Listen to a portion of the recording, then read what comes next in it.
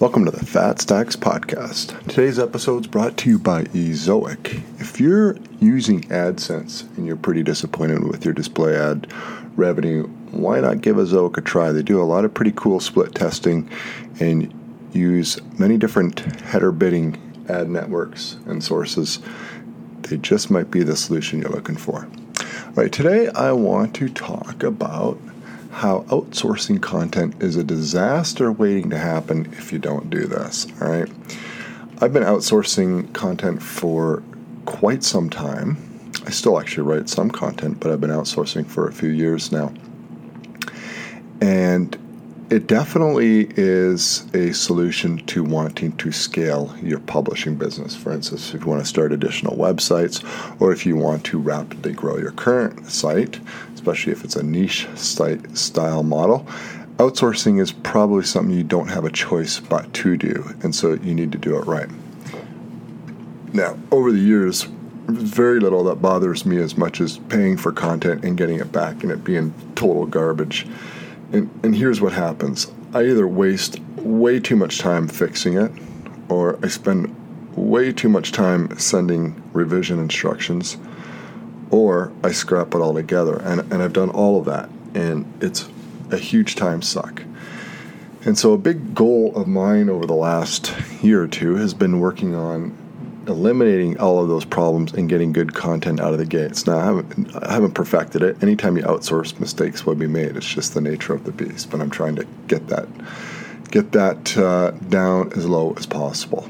All right, so let's first outline the problems with outsourcing. And one of the biggest ones is, and this doesn't matter who you hire, this problem exists, and there's an inherent conflict of interest, right? Okay, so most writing agencies will charge by the word. And the problem with this is the writers have way too strong of an incentive to write as quickly as possible. You pay them for the 1,000 words. They want to hit that 1,000 as quickly as possible, move on to the next, because that's how they make more money. The shorter time they do it, the more they make per hour, right? The other problem is if you go the opposite payment route per hour is they may end up taking way too long to write the article, and they'll suggest, well, it took me 7 hours because it had to get it just right. Meanwhile, you're thinking, well, I really only wanted to pay for 3 hours, and so you end up paying way more for the article than you hoped for. So in the one conflict, you end up with garbage content. On the other conflict, you end up paying way too much for the content you get. The other problem with outsourcing is training writers can be soul-crushing. Training anyone is a process, and I have trained a lot of VAs, and I have trained a lot of writers, and I have sent in a lot of writing instructions over the years. It's not the type of work I like doing, but when I do it, I tell myself this is worth it in the long run because it's going to save me a lot of time in the long run. And overall it has, but training is not a lot of fun. So I know a lot of people are just like, I'm not going to outsource because I just couldn't be bothered to train people at this time. And I get it, because you're busy and you got things to do, and the last thing you think that you want to do is take a day or two off and train, because it seems like a step back. But it really is many steps forward.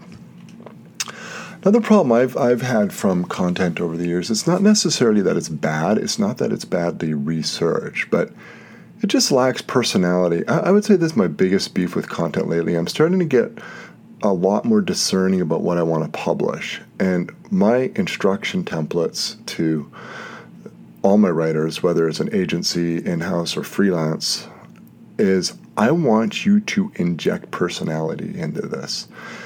I started doing it on Fat Stacks, and I think I've done a pretty good job. There's room for improvement, of course, but I try to just be a little bit more me. Try to add a little bit of humor and a little bit self-deprecation, and just jazz it up a little bit with personality. And you don't have to have a particular type of personality. It's just nice to read something that has some personality. That's what I tell these writers. I say, inject it with personality. I want it fun. It still needs to be informative. You still need to cover the topic, but have fun with it. Be enthusiastic. Be humorous. Be personable. This is what takes the articles to the next level. And anybody can do this, right? Anybody who writes can do this if they just give it a shot. And so that's what I ask for. That's what I demand. And I will send revisions back if it lacks it. And I tell them up front, I say, listen, if this is just going to be dry, boring article, I can get that from anywhere. But I'm paying you extra. I don't say this part, but that's what I'm thinking. I'm paying you more than I could with other agencies because I expect the personality, I expect some fun, some humor. Take the extra time to put that in because it makes all the difference in the world.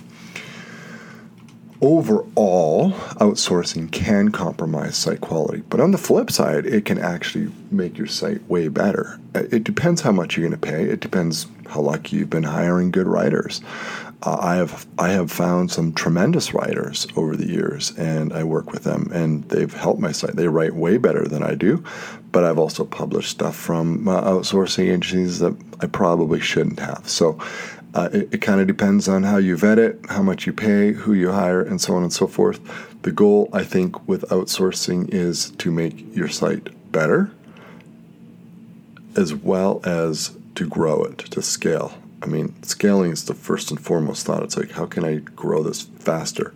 But I think what often gets missed out in this thinking is, how can I also make it better? And you can make your site better if you outsource. You just have to hire the right people. All right, the next problem with outsourcing is an interesting observation on my part.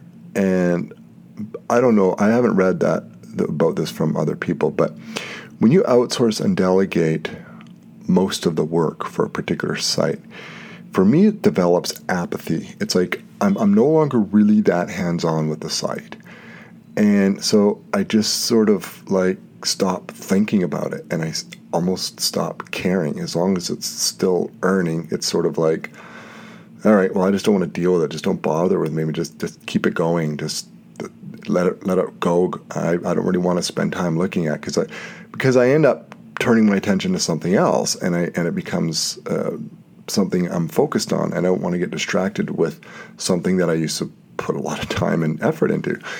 So you basically develop apathy for a particular site. And the one way I have actually figured out how to both outsource but avoid the apathy, because apathy like that is not very good actually, right? What happens is in the long run, more mistakes are made, they're not fixed, quality goes down, you fail to take advantage of opportunities, you're not optimizing revenue, just important things that need to be handled on a regular basis just don't get done. And I've noticed it. So you avoid the apathy like this. Basically, get involved at some level of the entire process. And that's where I'm at right now. I am involved at the level of ordering content and approving content. I don't put it on the site. I also will look at it on the site, but I don't actually do anything beyond that. And so I can dispense with a niche site within maybe an hour or two, sometimes a little bit more, any given day. So I'm involved, but it's not completely taking my entire day up. The other thing you must keep in mind with content, and this is a bigger problem with outsourcing because you're spending money up front, is the profit takes a long time to materialize. You're not going to see the money for a while, right? Now, if I knew I was going to make $300, for instance, in the first 30 days that I published an article, and then that article would earn $300 like clockwork every month, I'd happily pay $300. I'd probably happily pay $600 per article, right? But that's not really how it works, because ranking content can take some time. It may take 3 months, it may take 6 months. In some cases, it may take 12 months. And so you don't really get the return for some time. And so you have, it's not like you can just shovel every nickel you got into a site, because you have to wait a while until it comes back, right? So there's this cash flow problem. But once your site starts earning revenue regularly, then you can subsidize the new content with the existing revenue. And that's how you build it up. I mean, that's the great thing about niche sites is you earn money from work you did a year or two ago. So I want to next address the solutions to these content outsourcing problems. All right, there are several solutions. The first is, and I constantly say this, is try and use multiple outsourcing services and sources. All right, I have used dozens of content sources over the years. I've hired in-house, I've hired locally, I've hired at universities, I've hired I don't know how many from writing agencies, how many freelancers. I mean, constantly trying new things. And as a result, I've been able to really sort of hone what's working and what's not working for me. And so I really recommend that you try to do the same. Now, if you end up at an outfit and the relationship's great, and the price is right, and the content quality is exactly what you need, and it's working and everything's growing, don't upset that process. But if there seems to be a cog in the wheel somewhere, try other options. I read from a lot of people who are in this business that they swear by just hiring in-house and they won't use agencies. I get that. I can see how the agencies are frustrating, and it is. And the thought that, 25 or 35 or whatever % goes to the agency and not the writer, it seems like a big inefficiency, right? Like, you could hire in-house directly, pay less because the writer is getting everything. So there are strong arguments for that, and I do hire in-house, and I have one right now, and it's going really well. And I could totally see the value of that. But I also do like using writing agencies. I like the volume that they can kick out very, very quickly. I own multiple sites, and sometimes I'll just go on an article ordering spree, and I just want to just get a ton of content back inside a week or two, and they're able to do that. So there's pros and cons with all the different options, but the solution is try different sources, try different rates of pay, try different methods of how you pay. Even consider locally. Like today, I placed an ad on Craigslist, and I'm meeting with a prospective writer next week. And they're local because I want to be able to get products to them and discuss. It's going to be more of a complex type of writing assignment. And so I wanted to do it local, and it was amazing. I posted the ad, and within an hour, I had this application and fit all the check boxes I was looking for. So even locally can work out really well, and the rate's quite good. You need to adjust your expectations, and you do need to be realistic when you hire. Like, seriously, if you're going to pay, I think Text Broker charges 0.027 cents per word, which is really low. That you have to be realistic. You can't expect a PhD thesis to come back. And, even when, that's just the way it is. You're only paying so much. And Text Broker's taking a chunk of that, right? I actually have to say, for that rate, the content's pretty good on Text Broker. I'll order some very simple stuff that I need fairly quickly there. But generally speaking, in my experience, you're probably going to be much better off ordering in the 4 cents per word minimum. I kind of like the 6 to 8 cent mark. That's kind of a sweet spot. You're going to get some really good research and decent quality writing. You can command personality and humor at the 6 to 8 cent US per word rate.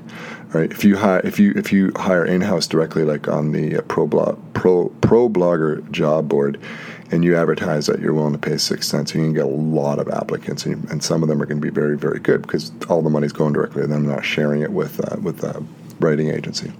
So just be realistic.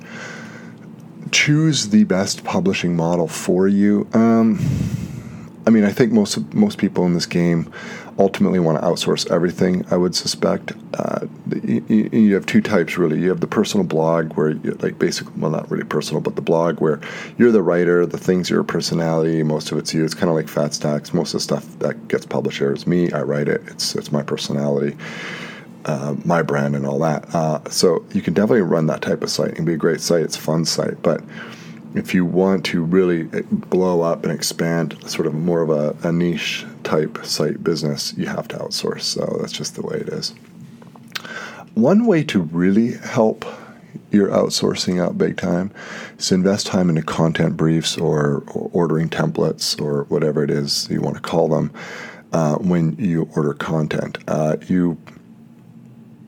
used to plan for ridiculously short with no detail and not much direction. And then I would end up with something back that was completely different than I had envisioned in my head. And of course, I'm fuming because I just dropped 100 and change on an article that is totally useless to me. But it's really my fault because I didn't take the time up front to properly instruct a writer. Writers are not mind readers. They need instruction. They want instruction. They want to know what to do because they don't want to waste their time. Writers actually really want their clients to be happy. I mean, a freelancer that's been around and they're in it for the long haul and they want to carve out a career, they want happy clients. They really do. They're not trying to fleece anyone. They really want to do a good job. They're genuine people. They're very nice people. I enjoy working with them. And so they want instruction. And so there is a balance between, giving them a 5-page detailed instruction brief versus maybe 1 page.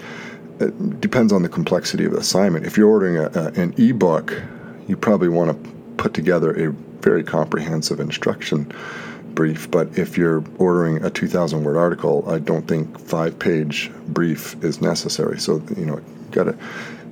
I try to provide just enough so that they know exactly what to do, without giving them so much instruction that they're not actually going to read it. I want them to read it too, right? Like if I were freelancing and some guy sent me, and it's for a $100 article, I'm going to get $100 for this article, and the guy sends me a 7-page brief, I'm probably not that inclined to read every word of it.